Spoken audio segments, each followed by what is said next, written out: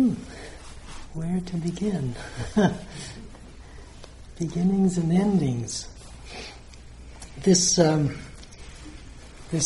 past January, just a few months ago, marked 30 years that I've been teaching, and it's just in hindsight, it's gone by so quickly, and I very clearly remember the beginning, and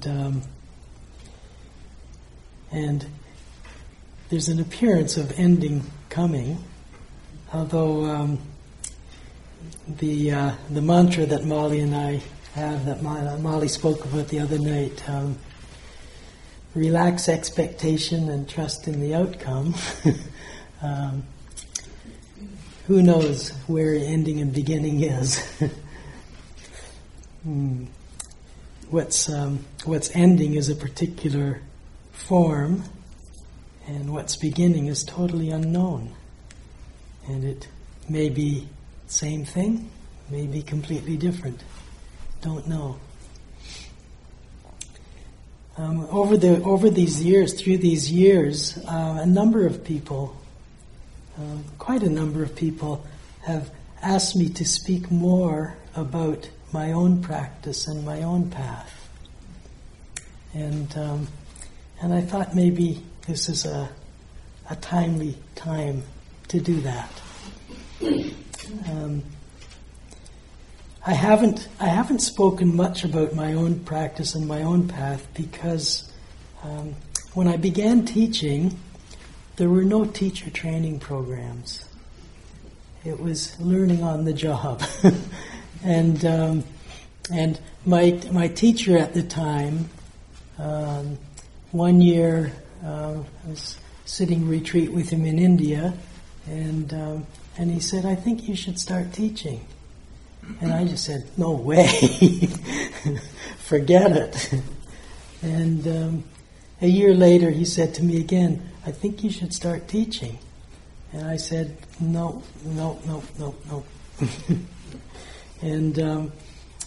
And I asked him, what makes a person a teacher? And nothing about training. It was your teacher tells you you're ready.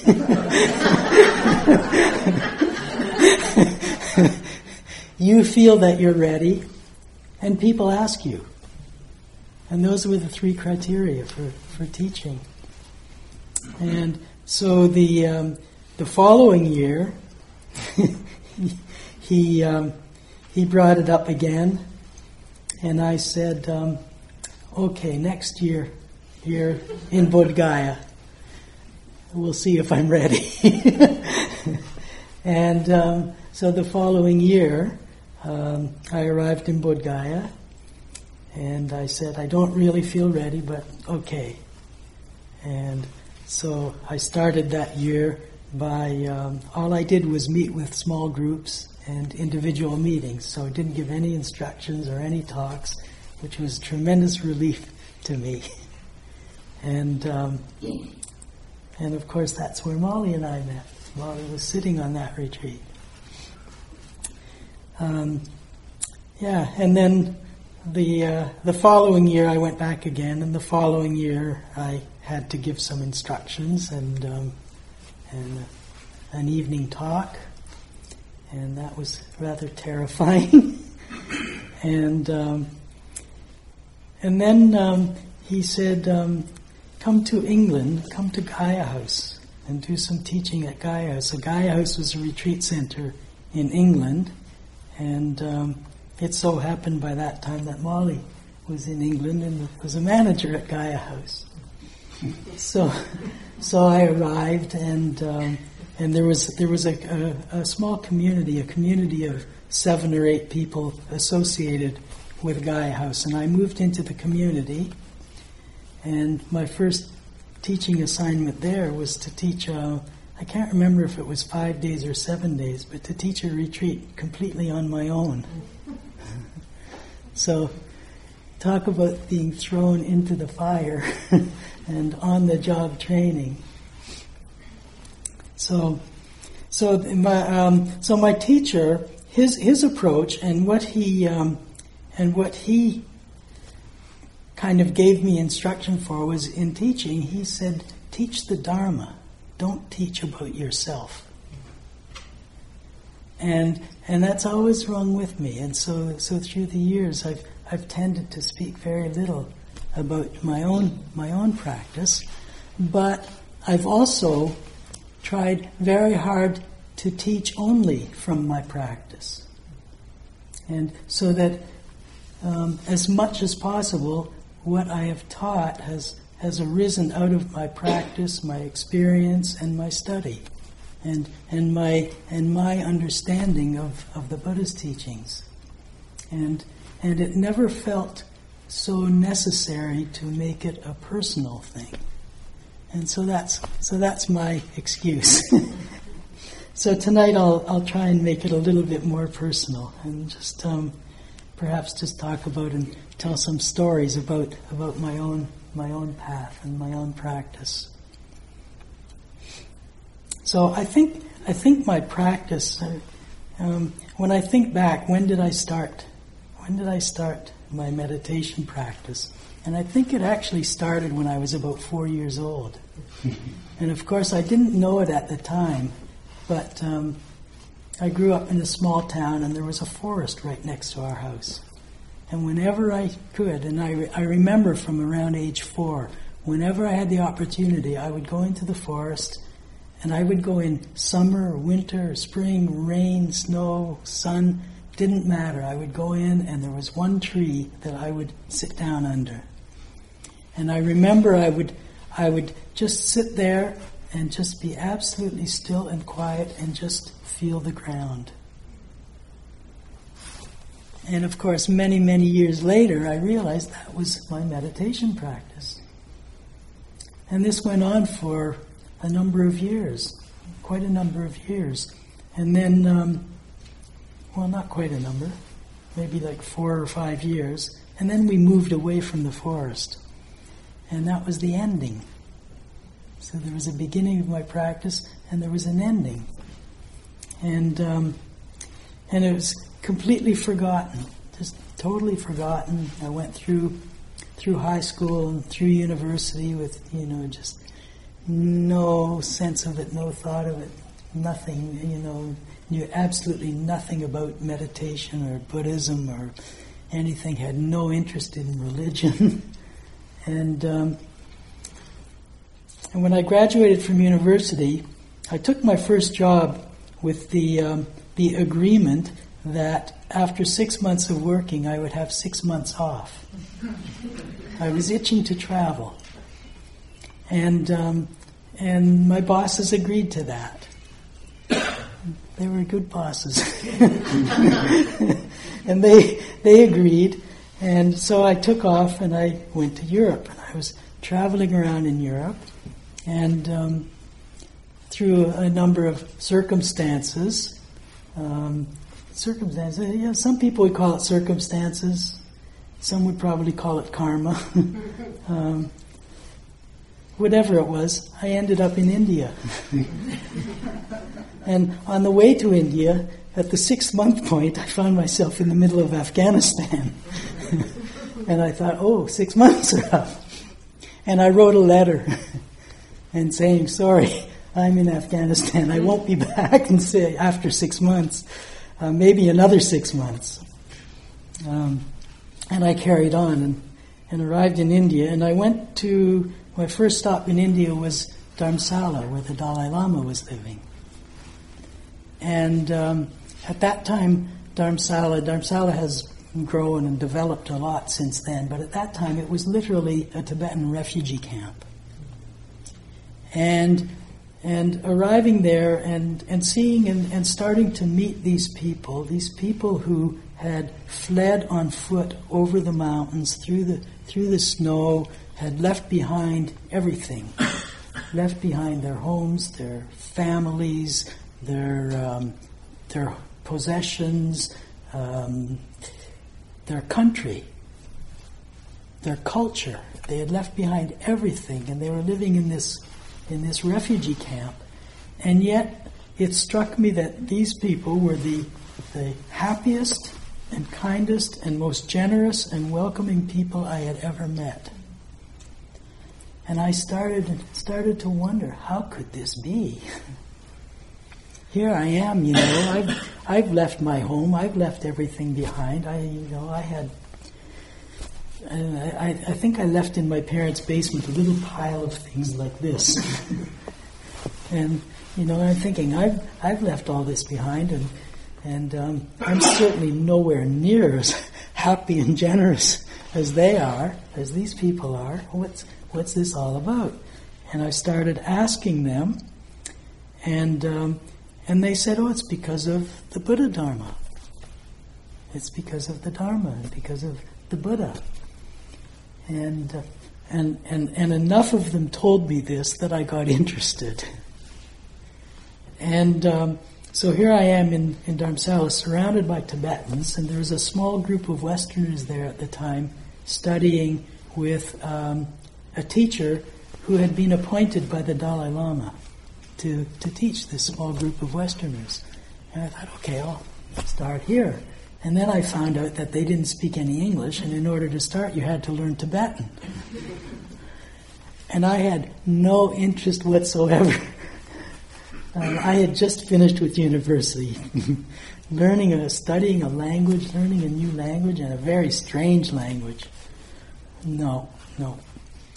And then, so I started talking to these Westerners and asking around and talking to more people, and they told me about this Burmese Indian man, S.N. Goenka, and I know some of you are familiar with Goenka retreats, if not Goenka himself, and I went off to do a retreat with him, a 10-day retreat, knowing absolutely nothing.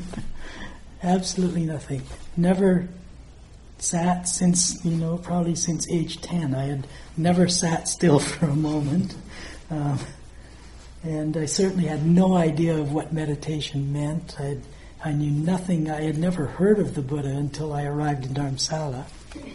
So I went off on this 10-day retreat, and I arrived and I found, it's going to be in silence, and it's going to be hours and hours and hours of just sitting, no walking meditation, no standing meditation, no yoga, just sitting, day in and day out, from like 4:30 or 5 in the morning until 9:30 at night.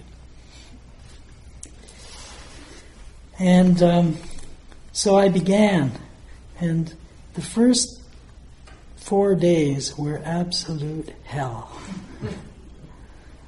I didn't know, every possible hindrance was there 24 hours a day. And I think doubt was probably the biggest one. What on earth am I doing here? So when I say this, whenever I'm talking about the hindrances, I know what I'm talking about. I know that this thought comes up. What on earth am I doing here? And this first retreat, was held in Rajasthan, which is the western part of India, and it's a desert. And it was in it was actually in the countryside outside of this small city in the middle of the desert. So here we are in this house, this big house in a walled-in compound, surrounded by desert, and it's a drought. It's like 40, 45 degrees in the daytime. It's a drought. Every morning, a camel caravan would come into the house, into the courtyard, with bags of water. We were allowed to bathe once in the 10 days.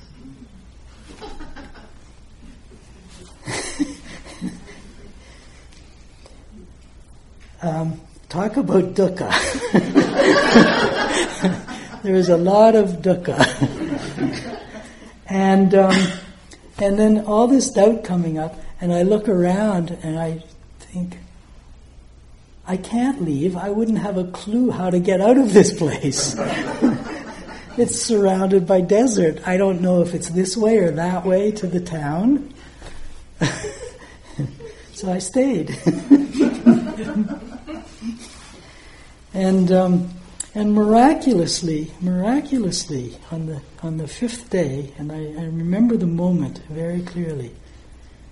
Just in an instant, it was like a switch went. Just in an instant, and everything settled. And the mind went reasonably quiet, and the body was able to just sit still. So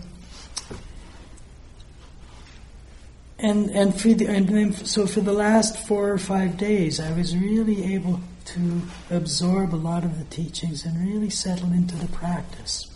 And in those 4 or 5 days, I got hooked.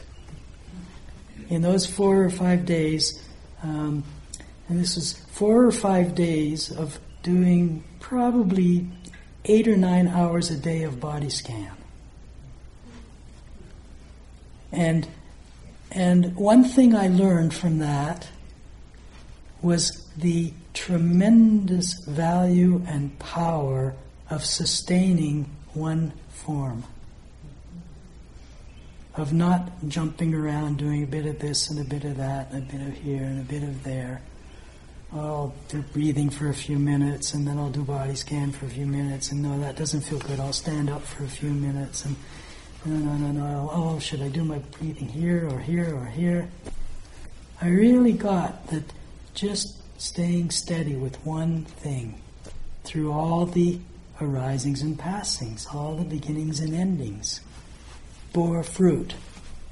And the fruit of that, of doing that practice for me, was I really began to understand the depth of subtlety of impermanence. Just by paying attention to the body and just going up and down through the body, hour after hour after hour, day after day after day. Really starting to feel impermanence in the sense of the vibrations changing, but also impermanence in the sense of beginning to notice how, one sitting I'd sit, for the first 10 minutes, it would be just a nice smooth flow of nice pleasant sensations, and then a switch would go and it would be hell again. And then maybe an hour later, and just to experience how quickly and suddenly and how extreme the changes could be. And then within that, starting more and more to see the subtleties of the changes and the arisings and passings, the beginnings and endings. A very, very powerful effect on me. It made being in India much easier after that. Anyone who's been to India can understand that.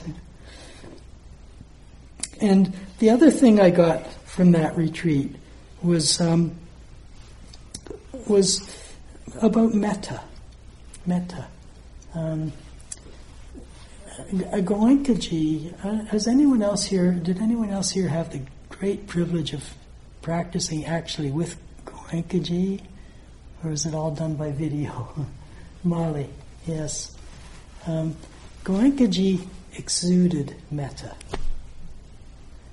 And every morning he chanted the Metta Sutta.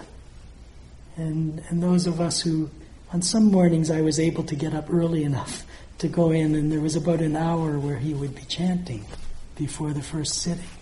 And occasionally I'd be able to get up early enough to go and sit in on the chanting. And the chanting was just beautiful. And one of the things he chanted was the Metta Sutta. And I really got a sense of the importance and the value of metta in the practice. And so I finished that retreat, and by then I was hooked, and I immediately signed up for the next retreat. I might also add as well, the other condition of this retreat was that it was right before the start of the India-Pakistan War in 1971. And we all knew there was a war coming, and we were almost on the border with Pakistan. And in fact, at the end of the retreat, there was a reporter there from the local newspaper, and And he said, I want to get a group photo of you all. So there was about, maybe about 25 or 30 Westerners and about the same number of Indians on that retreat. And so we all got in a group and took a picture. And the next day, the photo was in the newspaper, and the line under it was that we were all CIA spies. And so we had to leave.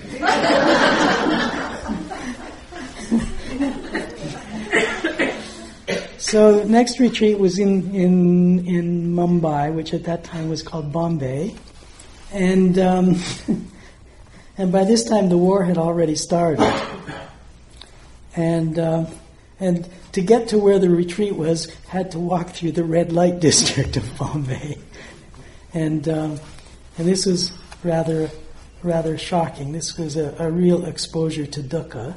The red light district in Bombay was a street of 2 and 3 story buildings, and the ground floor had like an open veranda with bars on it. And the actual intention of the bars was to keep the monkeys out. But behind the bars were these women, all heavily made up, reaching out saying, "Come, come, come, come, come." And it was all the prostitutes, and just walking through there just really woke me up to the dukkha in this world, the tremendous amount of suffering. And again, it kind of clicked into the whole metta thing. And then on this retreat, again, it was very hot, and the room was much more crowded. There were more people in a smaller room, and there were these fans, ceiling fans. In India, there were ceiling fans everywhere, and we'd come in to sit, and someone would turn on the fans, and oh, great. And then Goenkaji would come in, and he'd turn off the fan. And he'd say, no, you have to experience your own inner sensations. And I thought that was rather cruel at the time. But I came to understand that it was very good practice. It was very good practice. And on this retreat, and I've spoken about this before, some of you have heard this. On this retreat, I was sitting at the back. Even after this transformation from the impermanence, the anicca, I still had a lot of pain, tremendous pain, and I would sit right at the back, leaning against the wall. So those of you who sit at the back, leaning against the wall, I understand. And I'm sitting at the back. This one day, I'm sitting at the back, and I'm leaning against the wall, and the room is very quiet, and I was feeling very still and very quiet, and I'm just going up and down, feeling, opening to the sensations and allowing them to arise and pass. And all of a sudden, there's a scream. And a guy, huh?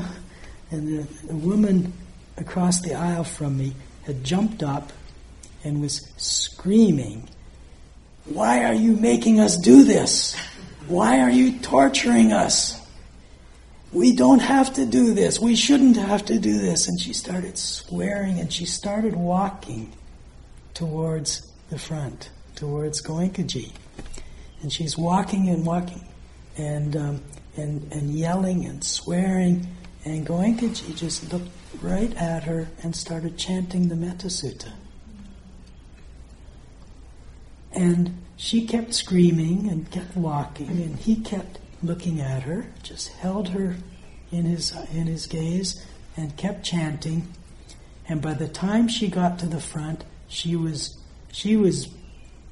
doing walking meditation. She had slowed down, she had stopped screaming. She got right in front of him. She went down on her knees and put her head in his lap and cried. And it just, to me, it was just such a powerful demonstration of the power of metta. And it reminded me of the story of the Buddha. Well, the Buddha, there's a story about the Buddha. The Buddha had a cousin who had dreams of taking over the Sangha.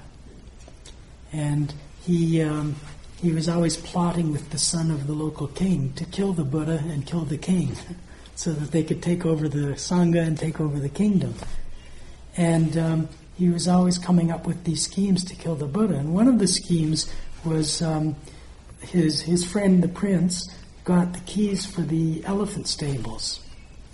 And together they opened the stable and they turned loose the wildest elephant. And they got the wild elephant to charge towards the Buddha. And the Buddha did metta practice. And just like in this with Goenkaji, the elephant came charging to the Buddha and stopped and got down on its knees and bowed down to the Buddha. And I had heard this story and I think, oh, come on, how can that happen? That's crazy. But then seeing this and just really getting the power of metta and the tremendous importance of the metta practice. So those two retreats had a tremendous impact on me. And the second retreat was during the war, and it was under blackout. We were sleeping. I was sleeping in a room that was about the size of the rooms we have here, and there were about 8 or 10 of us sleeping on thin straw mats on a concrete floor in a row with about this much space between each of us. And rats running all over us all through the night. This is good practice. At the time we said they're just mice. But I know they were rats. And then because of the war, there was total blackout. And if you so much as lit a match, there were civil defense people out in the street, and they would throw rocks at your window. Of course, there were shutters, and the shutters would be closed, but the light would come out through a crack. And then sometimes at night we would go up on the roof of the building, and we could see the airplanes coming from Pakistan and the Indian Army shooting missiles at them. And we'd watch the missiles going over and see the light trails and the airplanes turning and flying away. Wonderful practice. Really testing equanimity. And Goenkaji he talked a lot about anicca, impermanence, and equanimity with his Indian accent, equanimity. And so we had lots of practice with that. So after these 2 retreats, I went off and I traveled around India for a few more months, and then and after that, I really sustained a daily practice. Twice a day, I would sit, and then after a few months, I was running out of money, and so I came back to Canada, and started working, and I kept up this practice. I kept up the sitting practice, and after a while, I started wondering, why am I doing this? What's this all about? And the hindrances just started coming up again, and I just kept doing it. And then after a few years, I was ready to travel some more, and I had always wanted to see Machu Picchu. So I went to South America, and after about 3 months in South America traveling around, I realized where I really wanted to be was meditating in India. But I had to see Machu Picchu first. So I met a guy from the States, and we were traveling together and heading to Machu Picchu, and And he asked me about my time in India, and I told him about the meditation. He said, well, let's meditate. And I said, well, yeah, but you need somebody to teach. He said, well, you can tell me. And so I guess that was actually my first teaching. So I taught him, okay, mindful of breathing. And we would sit together almost every day, and that kind of revived my understanding of why. And so I saw Machu Picchu, and then I was running out of money again. Back to Canada, worked, and then as soon as I had enough money, back to India. And I got back to India, and I wrote a letter. In those days, there was no email. There weren't even telephones in India then.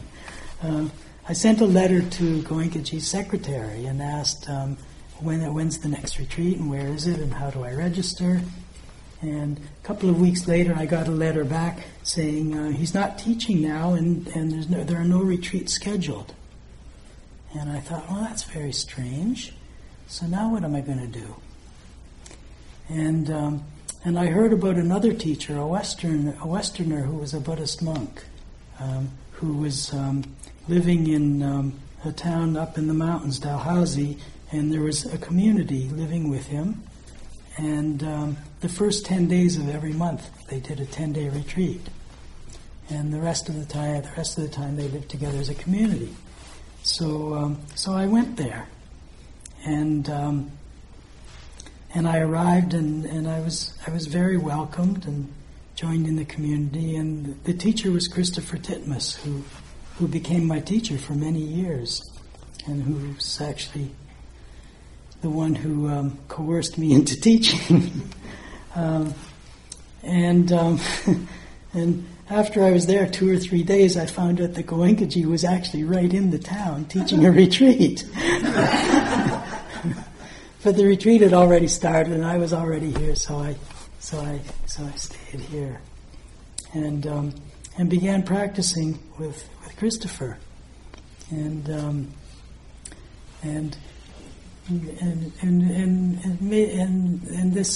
this community was a wonderful community, and developed some very close friendships in this community. What I learned from living in the community and from Christopher's teaching and from the practice, the one aspect of the teachings that stood out for me there, and again it was difficult. First of all, it's difficult living in community, and secondly, it was again, it wasn't the best of conditions. It was not pleasant or comfortable, but it was very supportive conditions for practice. And what really stood out for me of the teachings there was the teachings on anatta. And some of you aren't so familiar with this term. So this Pali word anatta, it literally means without selfness. Without selfness. What it doesn't literally mean is how it's often translated as no self. If we say no self, if we say there's no self, then it's the other evening I talked, just very briefly, I talked about the relative and the ultimate. And to say there's no self is a denial of the relative. So what this word means, this term anatta, it's without selfness, and you can expand that to explain it. It's without self-centeredness. Without self-centeredness. So our general perception of the world is I'm here and the world is all out there. So I'm constantly putting myself at the center of the universe. And I forget that everyone else is the center of the universe also. And so it's me here and the whole world out there. And if I don't like it, I have to fight against the whole world. If I like it, I have to try and get. So it's without self-centeredness, and it's without separate self. Anatta is without separate self. So it's the teachings of interconnectedness, of non-separateness, of non-duality. And Christopher had a tremendous ability to bring this out in all of his talks, or in almost all of his talks, in a way that could really, after several months of doing retreats and living in community, really starting to get a sense of what this means. And I think community living, as difficult as it can be, is probably the best ground for examining this, for exploring this. Really exploring the interactions and how we relate to each other and coming to understand the interdependence. The interdependence. So this was like another beginning and a kind of ending in my practice. Just coming to this understanding.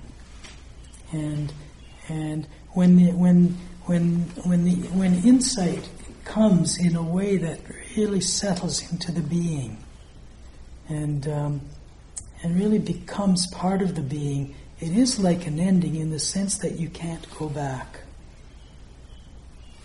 You can't go back.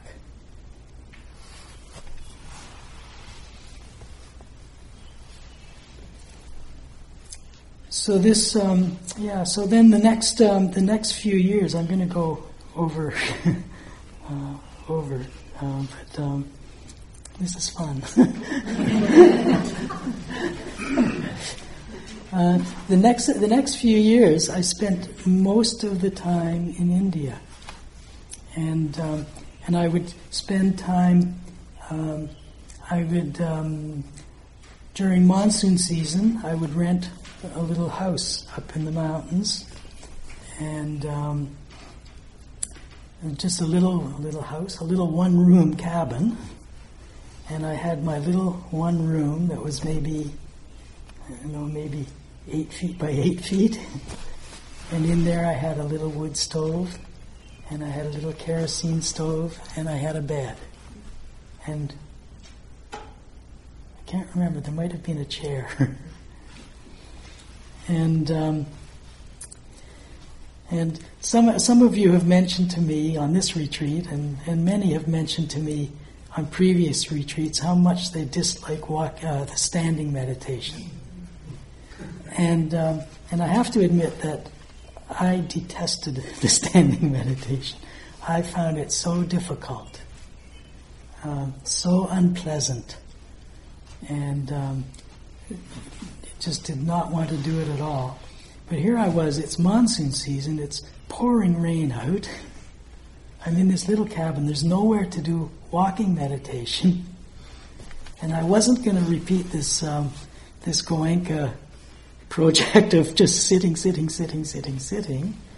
And so I started standing.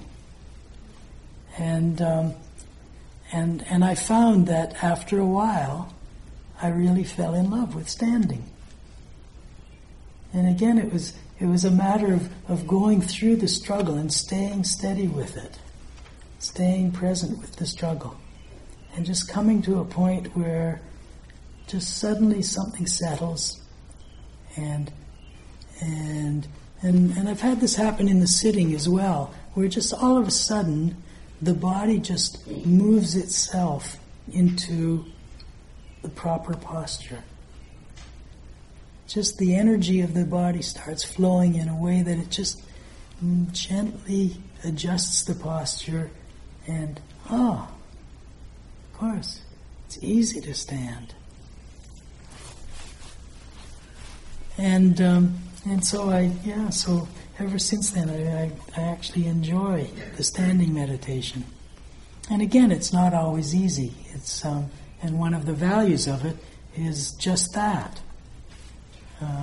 When you're doing the standing meditation, or when I'm doing the standing meditation, very often quite strong, unpleasant body sensations show.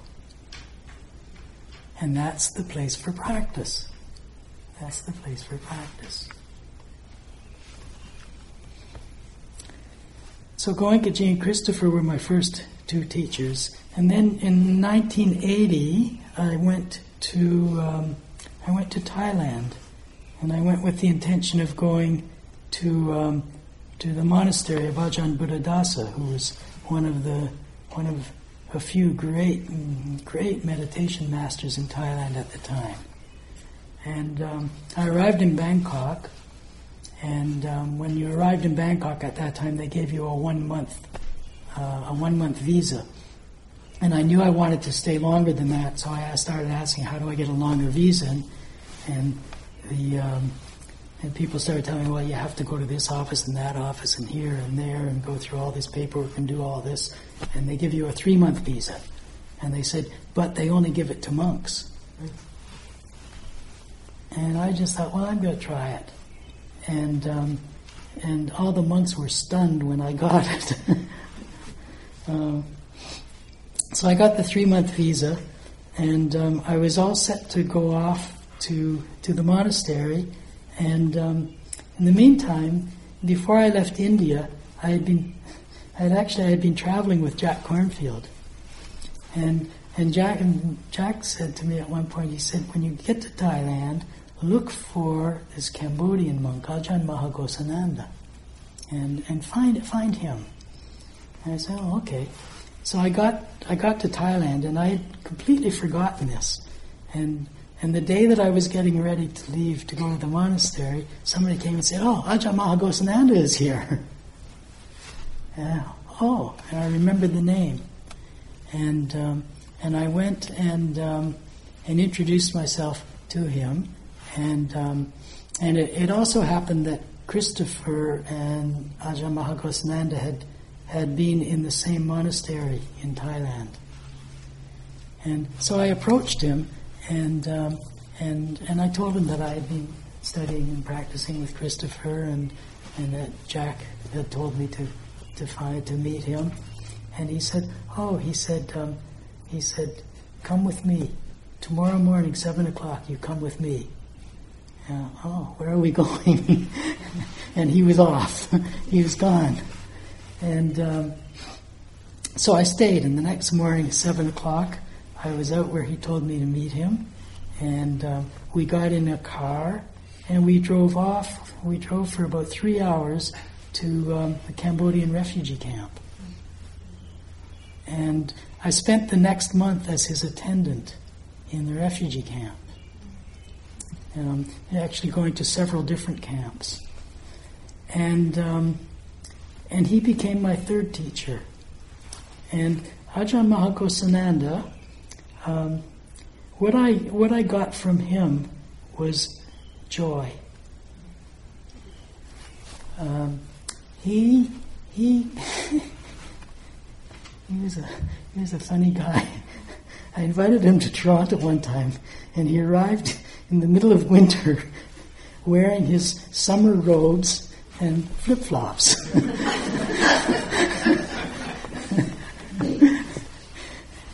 So I took him from the airport right to the shoe store and got him a pair of orange sneakers and then a winter coat and then a hat.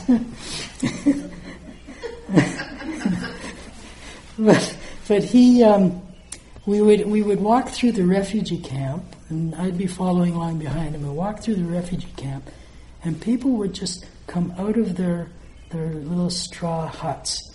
They would come out and they would just be down on the ground, bowing down to him. Just had so much respect for him. And he would acknowledge everyone, but with such steadiness and such stillness. It's just so inspiring to be with someone who is so still and so steady. And I noticed very soon that no matter what the conditions were, no matter what the situation, and I saw him in some very difficult situations, he always had just the littlest smile. Just this constant inner joy, and just bubbling up in him, within his being. And I really learned from that, I really got from that the relationship of joy to calmness. and steadiness. And that's a teaching that always stayed with me. And it's can't say it always stays with me. I often forget. But just that memory of him being so light and joyful. And he came to Toronto, and I would be driving him around in Toronto, and he would always just be sitting, and he'd be meditating with this little smile. And it's just so beautiful to be in that presence. And he Ajahn Mahakosananda was nominated 3 times for the Nobel Peace Prize. And it's such a privilege to have spent that time with him, and to be able to relate to him as one of my teachers. So I spent a month with him, and then I finally got to the monastery, and I spent 2 months in the monastery, and what I learned in the monastery was I learned the fruit of non-striving. Ajahn Buddhadasa's approach was, he said, here's your hut. You live in your hut, and this hut was just in a small clearing, completely surrounded by jungle. Couldn't see any other huts. Very rarely, unless I left the hut and walked somewhere else in the monastery, I would very rarely see another person. And he said, just be in the jungle. Just be in the forest. And I spent 2 months, a lot of that time, just being in the forest. And it just had such powerful insights, and so much stillness and calmness and quietness and concentration and joy and all the factors for awakening were all present just by being there. And it wasn't, and again, it wasn't always pleasant or easy. There were 4 or 5 different kinds of poisonous snakes. In fact, there were a couple of other Westerners there. One of them came running over to my hut one day. Norman, there's a cobra in my hut.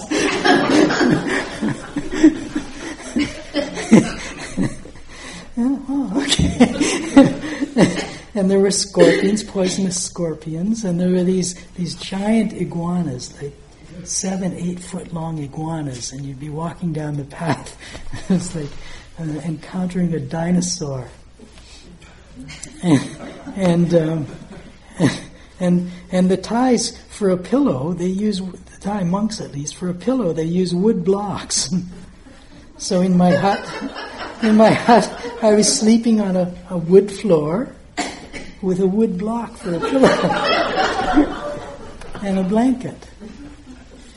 And so again, it's not that it was always a pleasant, blissful, easy existence, but just cultivating this sense of non-striving and just being was such a powerful teaching.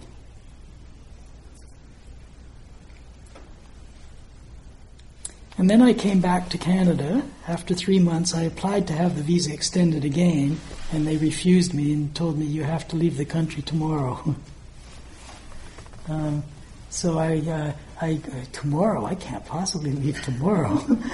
I have to pack, I have to get a ticket.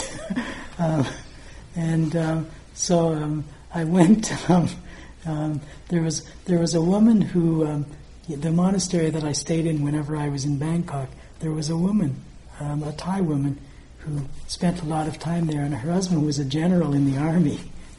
And she said, go see my husband. And I went to see her husband, and he took my passport, and he stamped it and gave me 3 more days. The generals really do run the country. So I left, and I came back to Canada, and and at this point I knew that I wanted Sangha. And I was in Toronto and I started looking around for Sangha, and the only thing I could find, actually it found me, there was a Tibetan teacher who had just moved to Toronto, and the Dalai Lama was in Toronto at the time. And I feel so privileged to have had all these connections through my life. It's just amazing, just so miraculous. And this Tibetan teacher was a direct student of the Dalai Lama. So he said, "Come with me. We'll go and see the Dalai Lama."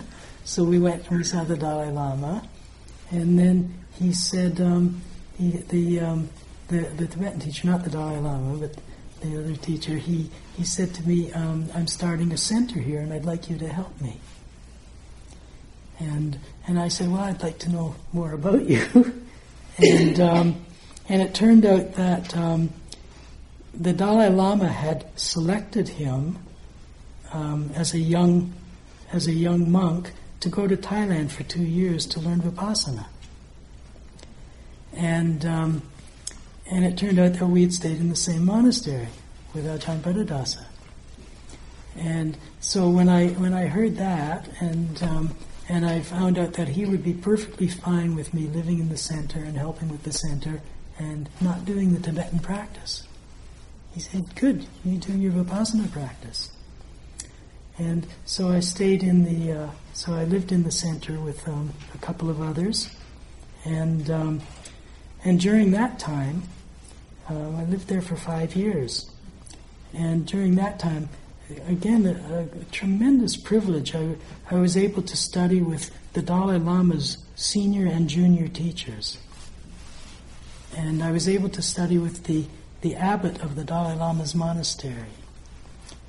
And I studied with most of the most senior monks who had fled from Tibet. And I never did the practices, or very rarely did any of the Tibetan practices, because my mind would just go back to Dharamsala. But I learned so much from them. And again, from them, the main teaching was about metta and karuna, friendliness and compassion. And these were two things. In those years, those days in Vipassana in the West, compassion was very rarely mentioned, and until Sharon Salzberg started, metta was very rarely mentioned. It was kind of a little tack on at the end of a retreat. And the Tibetan teachers were constantly talking about friendly kindness and compassion. And so that's the main thing that I got from them. And so slowly the pieces started fitting together. And then after 5 years there, it was time to go back to India, and that was when Christopher started. And all through this time, I had been going to IMS and sitting retreats there. I would get off work on a Friday evening.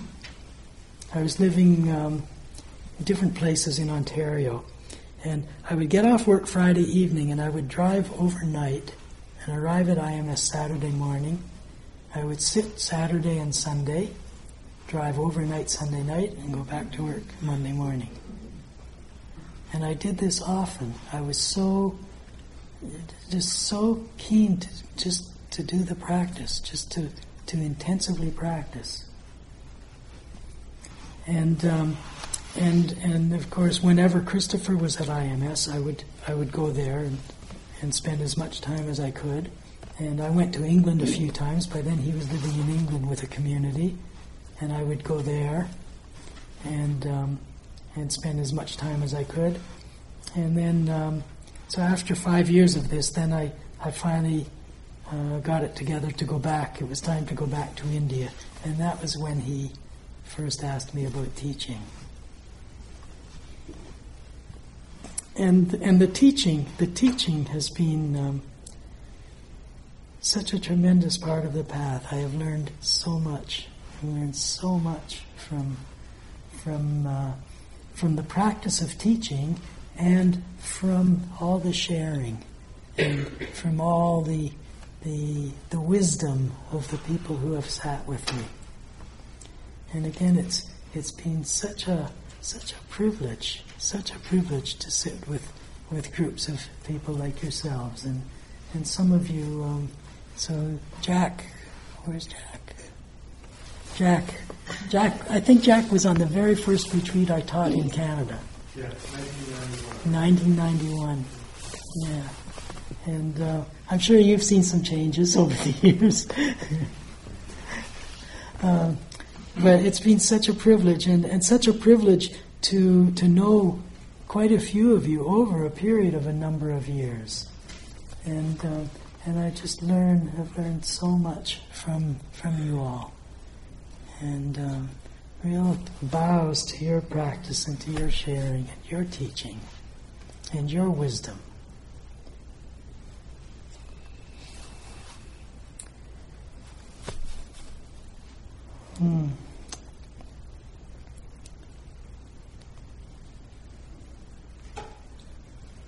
Yeah, so as you're all aware, as we have mentioned, the theme of the retreat, beginnings and endings, because this is at this point I would say a possible ending.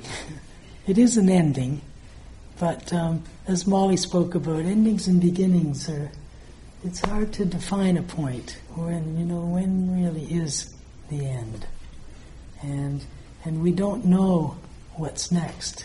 We don't know what the beginning, the immediate beginning after this is unknown,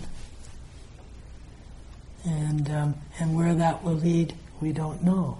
And I certainly hope it will include many of you, all of you, in some form, in some way.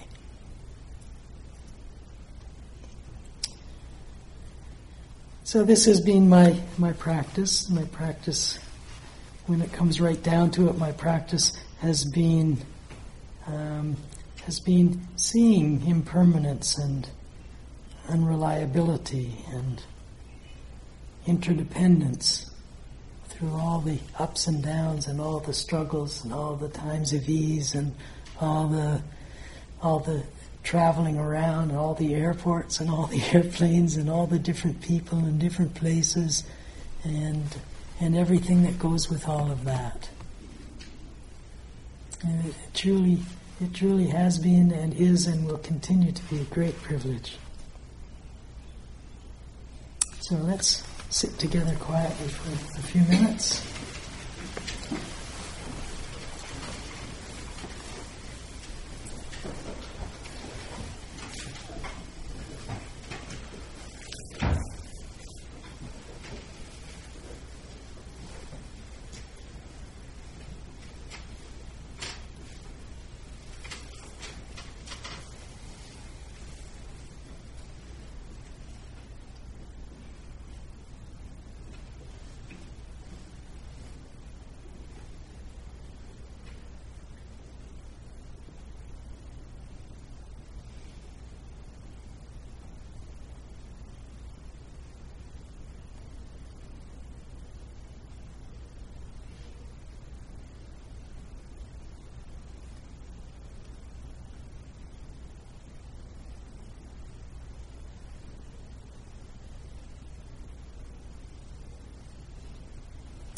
May all beings know the fruits of practice.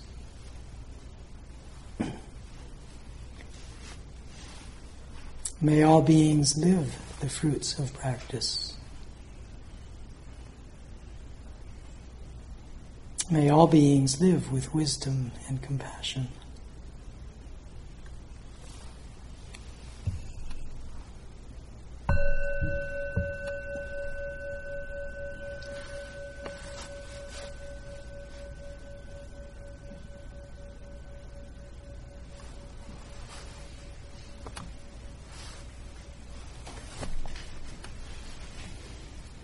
So I'd just like to just speak a little bit about tomorrow. The schedule for tomorrow hasn't been posted yet.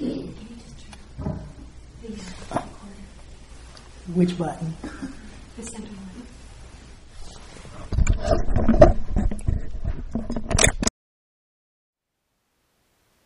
Thank you for listening. To learn how you can support the teachers and Dharma Seed, please visit dharmaseed.org/donate.